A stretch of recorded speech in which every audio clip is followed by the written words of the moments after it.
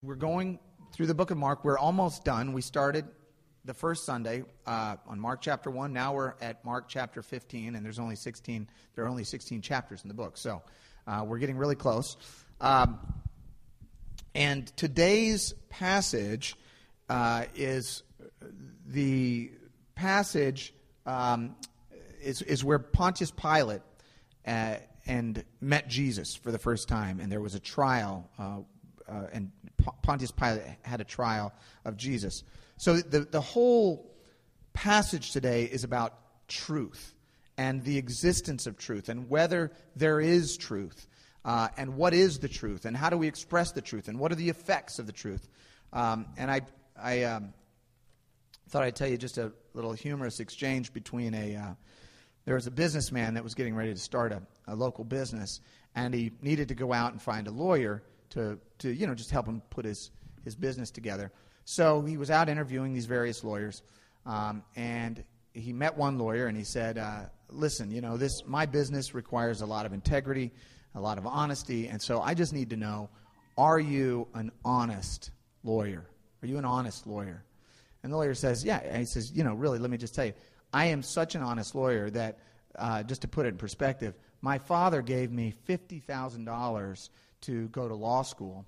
And after my very first case, I paid him back every penny. And the businessman said, well, that's very impressive, very impressive. What kind of case was it? The lawyer kind of squirmed a little bit and said, well, he sued me for the money. So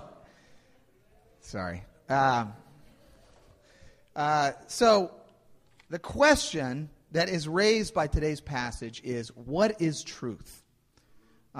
Pilate asked this question in the middle of the trial with Jesus. And so we're exploring this idea of truth. Truth, integrity, honesty, what is that? What does it mean? So let's jump into Mark chapter 15, starting with verse 1. It says, "And as soon as it was morning, the chief priests held a consultation with the elders and scribes and the whole council, and they bound Jesus and led him away and delivered him over to Pilate." Now you remember, last week we discussed the trial that Jesus had before the Sanhedrin, and then Peter's denial of Jesus in the garden, down in the courtyard by the trial. And then the next morning, and so the Sanhedrin had kept Jesus overnight. The governing body of the Jewish people kept him overnight, and then they brought him before Pilate. The reason they had to bring him to Pilate, Pilate was a Roman prefect, and the reason they had to bring him to Pilate was because Pilate, only the Romans could issue an execution. The Sanhedrin could not do that. They were not entitled to do that. They didn't have the authority to do that. So they brought him before Pilate to have him sentenced to death. What's interesting, in one of the Gospels, it actually mentions that they wouldn't go into Pilate's house for fear of becoming defiled so that they wouldn't be able to celebrate the Passover. So here they are trying to execute an innocent man, ready to go the distance with that, but unwilling to step into a Gentile's house for fear of becoming defiled. So sometimes our priorities kind of get a little bit out of whack. So Pilate was a Roman prefect. This is a picture of him. He was a Roman prefect that was basically the governor of Judea at the time of Jesus' life. He ruled from, I believe, 26 to about 36 A.D. Jesus was crucified roughly 33 A.D., 33, 34 A.D. So Pontius Pilate is this figure in history that is was sort of puzzling for people because he's a character that is just, first of all, 10 years as a Roman prefect was not a compliment to a person. Being the prefect of Judea was like being sent to Siberia as a low-level bureaucrat. And if you were what most of the governors did, most of the prefects, they would be there 2, 3, 4 years, then they would move up the ranks, right? And then, but Pilate was not moving up the ranks. He was sort of stuck in this job, which he didn't like. He didn't like the Jewish people. He didn't like being there. There are a couple first-century historians, Josephus and Philo, and they describe Pilate like this. They say Pilate was vindictive, ill-tempered, stubborn, cruel, wantonly unjust, given to bribes, insults, and robberies, and executions without trial. He was brutal and unnecessarily provoked the people of the region. Pilate was not a popular guy. Pilate was not a fun guy. In fact, he was removed by the Romans in AD 36 because his soldiers got into a really bloody melee with the locals, some religious pilgrims, and finally Rome pulled the plug on Pilate, and we never hear from Pilate again in all of history. So I don't know what happened to him, but he was removed from his small level of power. Have you ever met somebody who gets just enough power to make them dangerous? Seems like the people that check you through the metal thing, not all of them, but I've had a couple. We didn't have any physical evidence of Pilate until 1961, and a group of archaeologists uncovered what's called the Pilate Stone, and this was found in a city called Caesarea, which is right up on the Mediterranean. And what this is, this kind of is sort of classic. Pilate built a building in honor of the emperor Tiberius, his boss, and it says, "To the divine Augusti Tiberium, Pontius Pilate, prefect of Judea, has dedicated this." So this is one of those guys, I think they call him brown nosers, but he's obsequious to his boss. He'll sort of bow and scrape to his superiors, and he is flagrantly cruel and brutal to his inferiors. This is sort of the picture of Pilate. This is who they're bringing Jesus before. So in verse 2, Pilate asked Jesus, "Are you the king of the Jews?" Now here's the point of Pilate's question. Pilate did not care about Jewish theology. He didn't care whether Jesus was claiming to be Messiah, or he didn't care about anything to do with Jewish theology. In fact, in John, when they're going back and forth, Pilate says, "Am I a Jew? Do I care about your religious ideas?" No. All he wants to know here, when he says, "Are you king of the Jews?" are you a political threat to me? That's what he wants to know. Are you going to try to create an uprising, a revolt, and overthrow the Roman government? If so, I've got to quash you. If not, then what are you doing here? And Jesus answered him, and this is a very, it's an answer that has troubled a lot of commentators because it's not absolutely clear. When he was talking to the Sanhedrin and they said, "Are you the king of the Jews?" he was emphatic. He said, "Yes, I am, and not only that, I'm the Son of Man that's coming back on the clouds." I mean, he gave them an answer that blew their minds. With Pilate, he says this, "You have said so." The Gospel of John also records this conversation in slightly more detail, and I thought I'd put it up there for you. In John chapter 18, this is the conversation that they have. Pilate says, "So you are a king?" Jesus says, "You say I am a king. I was born and came into the world to testify to the truth." And Pilate says this fascinating line, which I think was incredibly cynical. Some of us might ask this question sincerely, but in light of the circumstances surrounding Pilate, I think he was being cynical and brushing Jesus off. When Jesus says, "I've come to testify to the truth," Pilate says, "What is truth?" and is dismissive of him and walks away. Then in verse 3 of Mark 15, "And the chief priests accused Jesus of many things, and Pilate again asked him, 'Have you no answer to make? See how many charges they bring against you?' But Jesus made no further answer, so that Pilate was amazed. Now at the feast," talking about the feast of the Passover, "he used to release for them one prisoner for whom they asked. And among the rebels in prison who had committed murder in the insurrection, there was a man called Barabbas." This guy Barabbas was part of a Jewish insurrection, a revolt against the government, and he had murdered someone, and he was in prison. And so Pilate brought him out and said, "Should I release this man?" And the crowd came up and began to ask Pilate to do as he usually did for them. And Pilate answered them, saying, Do you want me to release for you the king of the Jews. This is interesting. Pilate perceived that it was out of envy that the chief priests had delivered him up. In other words, Pilate got it. Pilate perceived that Jesus was being unjustly tried. Pilate figured out that the chief priests had brought Jesus forward, not because he had done something wrong, but out of envy, because they didn't like his popularity, because they didn't like how many people were starting to follow him. So he got that.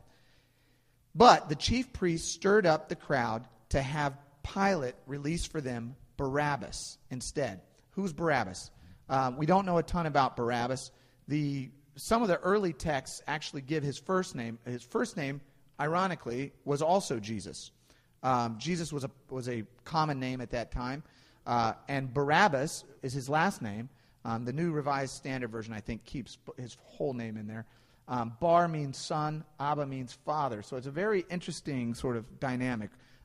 There's Jesus of Nazareth that claims to be the Messiah, and then there's Jesus Barabbas. And Pilate is literally going, which Jesus do you want me to release, and which Jesus do you want me to execute? That's what he's saying. Which Jesus do you want out of here? So verse 12, and Pilate again said to them, what shall I do with the man you call the King of the Jews? What shall I do with Jesus of Nazareth? And they cried out again, crucify him. And Pilate said to them, why? What evil has he done? Pilate knows that Jesus is innocent. But they shouted all the more, crucify him. So Pilate, wishing to satisfy the crowd, placating the crowd, released for them Barabbas, and having scourged Jesus, he delivered him to be crucified. What is stunning to me about this passage is Pilate's flagrant disregard for the truth. Throughout this scripture, he keeps saying, I know this guy's innocent. He has done no wrong. I know it's out of envy that the chief priests want him killed. And yet, to please the crowd, to placate the crowd, he orders him to be killed. He releases a known murderer and murders a known innocent man. He had for so many years in his lust for power, he had compromised his principles so many times, compromised his morals so many times, that he gets to the point where he's absolutely ready to completely relativize truth altogether. What is truth anyway? What does it matter? What is justice? Who cares? You want this guy murdered? That's who I'll murder. You want this guy free? That's who I'll free. So it's an incredibly cynical position that he takes. It reminded me of the line, and I know I'm going to date myself, but there was a movie called Rainmaker, and Matt Damon becomes a lawyer, you remember, and then he meets this sort of crummy lawyer on the other side, and he says, do you even remember when you first sold out?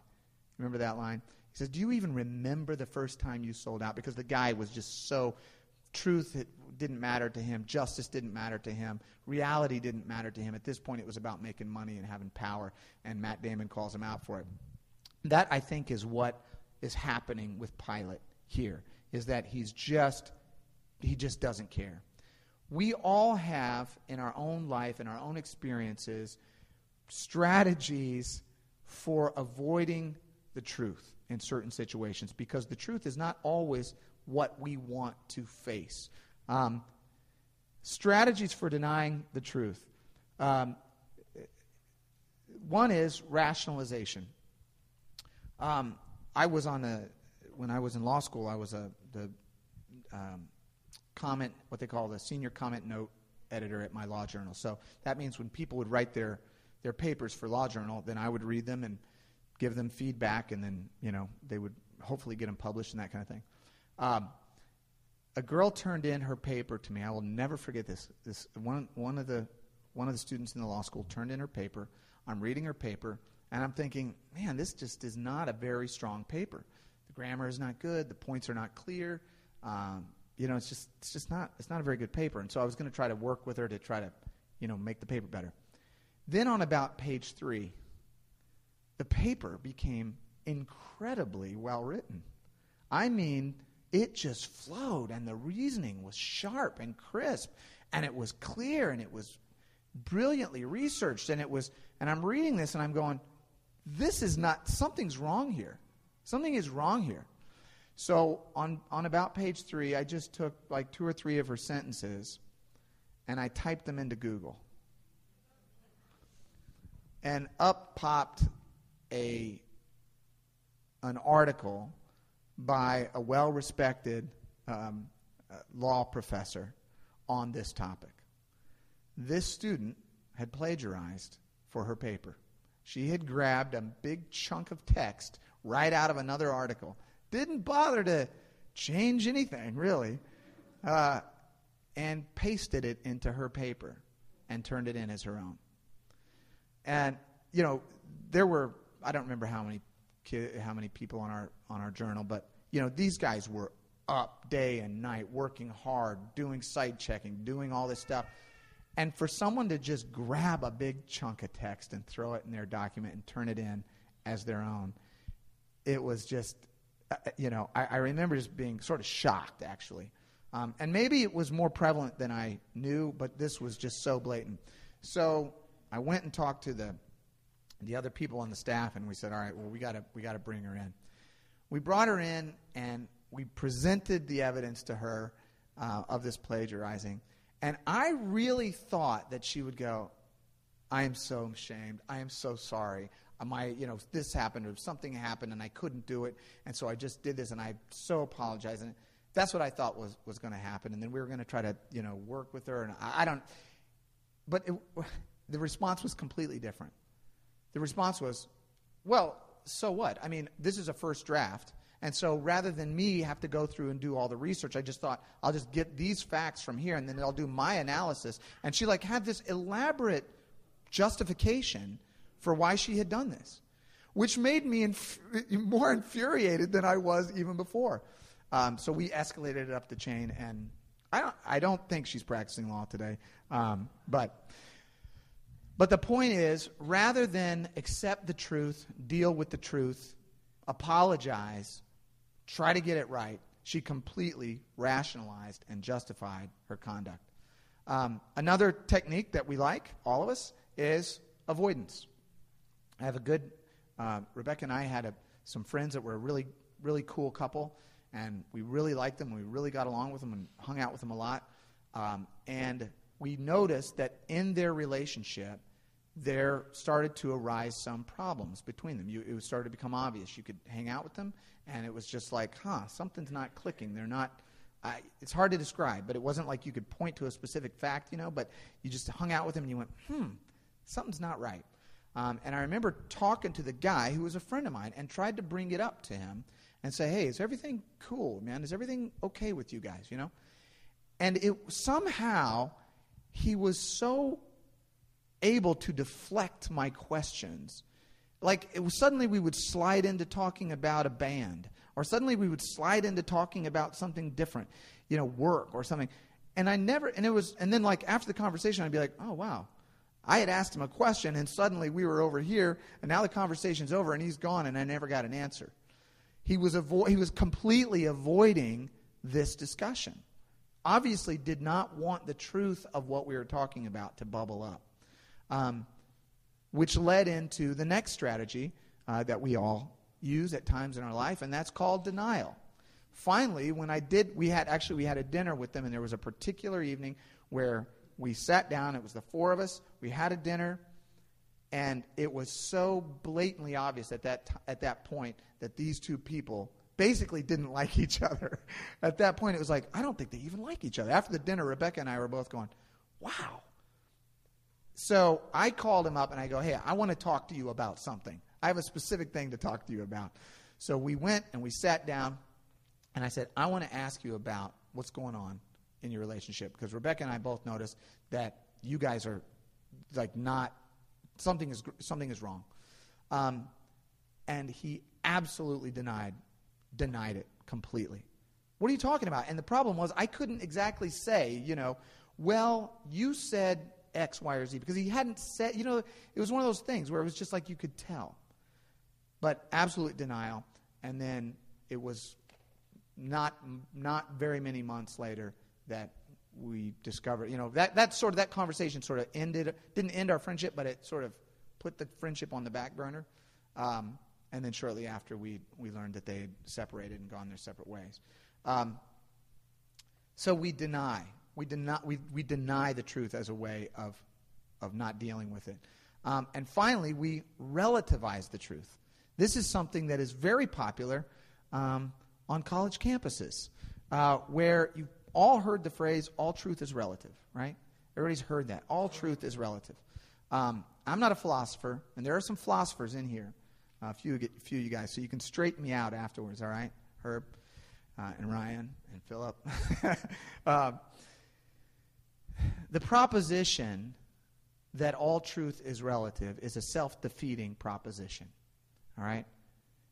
All truth is relative is the idea that your truth is your truth, my truth is my truth, and there is no real absolute truth. There's just different people's perceptions, and those perceptions are truth for them. This concept is a self-defeating concept. I don't mean to get all nerdy and philosophical, but to say that all truth is relative is a statement of absolute truth. So if that's absolutely true, then all truth can't be relative, because that is an absolutely true statement. Did I say that all right, Jason Fry? Was that okay? You'll straighten me out this week. The idea, though, that all truth is relative, it is a self-defeating concept. It's demonstrably false. But that's what Pilate was employing in this conversation. What is truth anyway? Basically saying there is no truth. Herbert Agar says that the truth that makes men free is, for the most part, the truth which men prefer not to hear. And Winston Churchill says, men occasionally stumble on the truth, but most of them pick themselves up and hurry off as if nothing had happened. What is truth? There are a couple of theologians and scholars that sort of deal with this issue head on. Ravi Zacharias, I don't know if you've ever heard of him. He's a great preacher. If you just type his name into Google, click on the first YouTube image that comes up and listen to him speak. He's a really, really bright guy. He says that truth is that which affirms the nature of reality as it is. In other words, truth is what describes the world as it actually is. R.C. Sproul says that truth is that which corresponds to reality as perceived by God. I like that particular description. It's reality as God perceives reality. That's truth. Kids will tell you the truth. Kids don't have the relativizing, gene in their body. Yesterday, I was playing with Jameson, and something happened, and I smiled, and Jameson says, "Dad, what's the matter with your eyes?" And I go, "I don't know. What do you mean? What's the matter?" He's like, "You've got cracks all around them." And I'm like, Rebecca thought that was hilarious. She's like, "That's because your daddy's old." And then later in the night, right before we went to bed, we decided to do a little drawing together. And I said, "Okay, I'll draw the family." And he was drawing the house, so I was drawing the family on the front porch. So I drew these little stick figures, And he looks at them and he goes, "Well, hold on, Dad. Can I have the marker?" And I go, "Yeah, sure." And he goes, "I need to draw your belly." So he draws a nice belly. I'm like, "Okay, it's time for you to go to bed now. Thanks, Jameson." As Christians, the scriptures teach us that truth exists. The existence of truth is a reality. Not all truth is relative. Truth exists, and it is to some degree ascertainable, knowable, reachable, accessible by us. Jesus says, "I am the way, the truth, and the life." And so as Christians, we affirm that truth exists and that it is knowable and that we can perceive it and that we can approach it through the life of Christ. So the existence of truth point is that we must always seek the truth. Don't fear the truth. Don't avoid the truth. Don't sidestep the truth. Let us seek the truth. The second point that comes out of this passage is the expression of truth. Just accepting that truth exists doesn't mean that we always express it. In fact, we often go to great lengths to bury the truth, obscure the truth. My mom used to she ran a preschool, and a little boy had gotten in a fight with another little boy, and so she brought the little boy into her office, and she said, "Now, I want to know why you got in a fight with that boy." And the little boy thought for a minute, and he says, because it's my birthday and I forgot to bring you a cupcake. I thought that was, and my mom was just like, I'm not quite sure how to respond to that because that's a very nuanced lie. And it's, so we try to obscure the truth. If you've been reading the news and the sports page this week, San Francisco Giants star Melky Cabrera has gotten in a little bit of trouble. This is a guy who was hitting .346. He had 11 homers, 60 RBIs. This guy's a major all-star. This guy is awesome. And then he tested positive for some banned substances in his system. And that happens sometimes, and guys get in trouble for that. And, you know, sometimes they say, hey, I'm sorry, that won't happen again. They move on. Melky Cabrera took it a step further, and he and some of his associates created a false website where there was a phony product which he claimed to have purchased and inadvertently ingested this substance which showed up in his bloodstream. So he went through this very elaborate scheme and this ruse to try to make it appear that he hadn't done what he had actually done. That doesn't make Major League Baseball very happy. So it's not, you know, if you notice, it's not necessarily the thing that we do wrong. It's the cover-up that really gets us in trouble. As Christians, we are called to not only know the truth or seek the truth, but to speak the truth, to put it out there, to express the truth in our hearts and our lives and what we say and what we do. John 8, chapter 16 and verse 17 says, no one puts a lamp and hides it in a clay jar or puts it under a bed. Instead, they put it on a stand so that those who come in can see the light.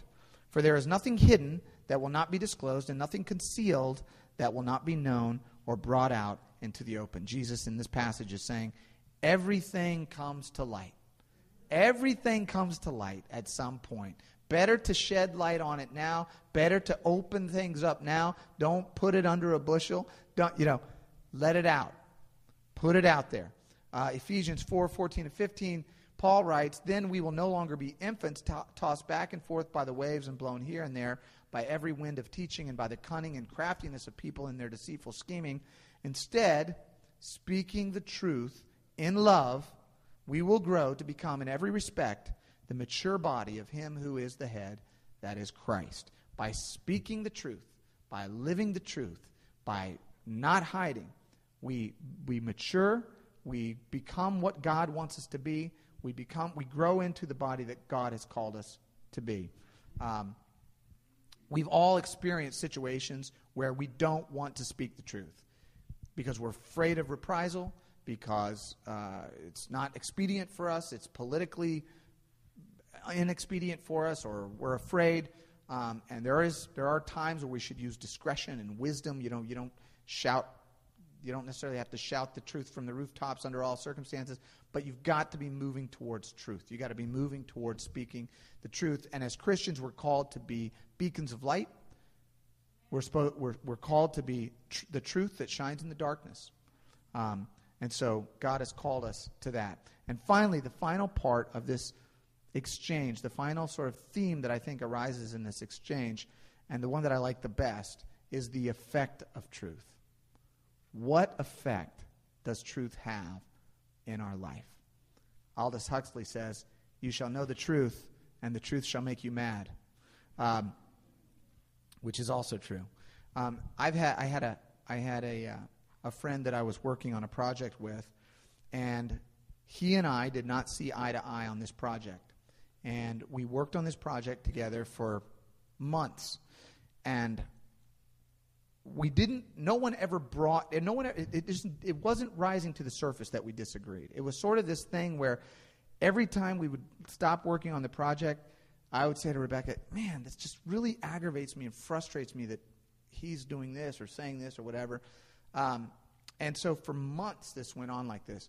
And finally one day, after we had been working on it for a while, I stopped and I go, you know what, let's get some stuff on the table. Here's what I'm upset, and here's why. And I laid out for him why I was not happy with the way the project was going. Lo and behold, he wasn't so happy with the way the project was going either. So he says, you know what? there are some things that I'm not happy about. And he started laying them out about things that I had been doing during this project that made him upset. And he had valid complaints. And after this conversation, we both said, okay, we can work through this. We can work this out. And I will never forget what he said to me. He's a dear friend of mine even today, because he said, you know what? I want you to know that I'm grateful that you honor and appreciate my friendship enough to expose and bring out this difficult conversation. Because that means that it's worth our friendship, our work on this project is worth fighting about. And if you hadn't brought it up, eventually it would just be like, whatever. It would have been like the other guy that I was telling you about, where the truth never was able to come up. And I just really appreciated the fact that by speaking the truth, both of us speaking the truth, even though we didn't agree on everything, we both exposed the truth about what we were upset about, and it allowed us to move forward. John 8:32 is the famous passage, you will know the truth, and the truth will set you free. We are called to speak the truth to God, to speak the truth to others, and to speak the truth to ourselves. All of us have issues going on in our own lives that we are not being completely honest about.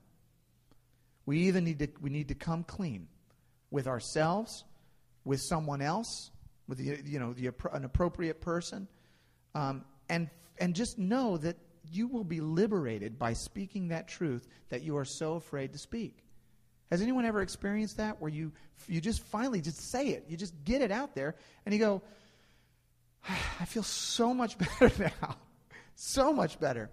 In my own life, there were years where I wanted desperately to sort of make it on my own, didn't want God in my life, didn't want my family in my life, and I just sort of held everyone at bay.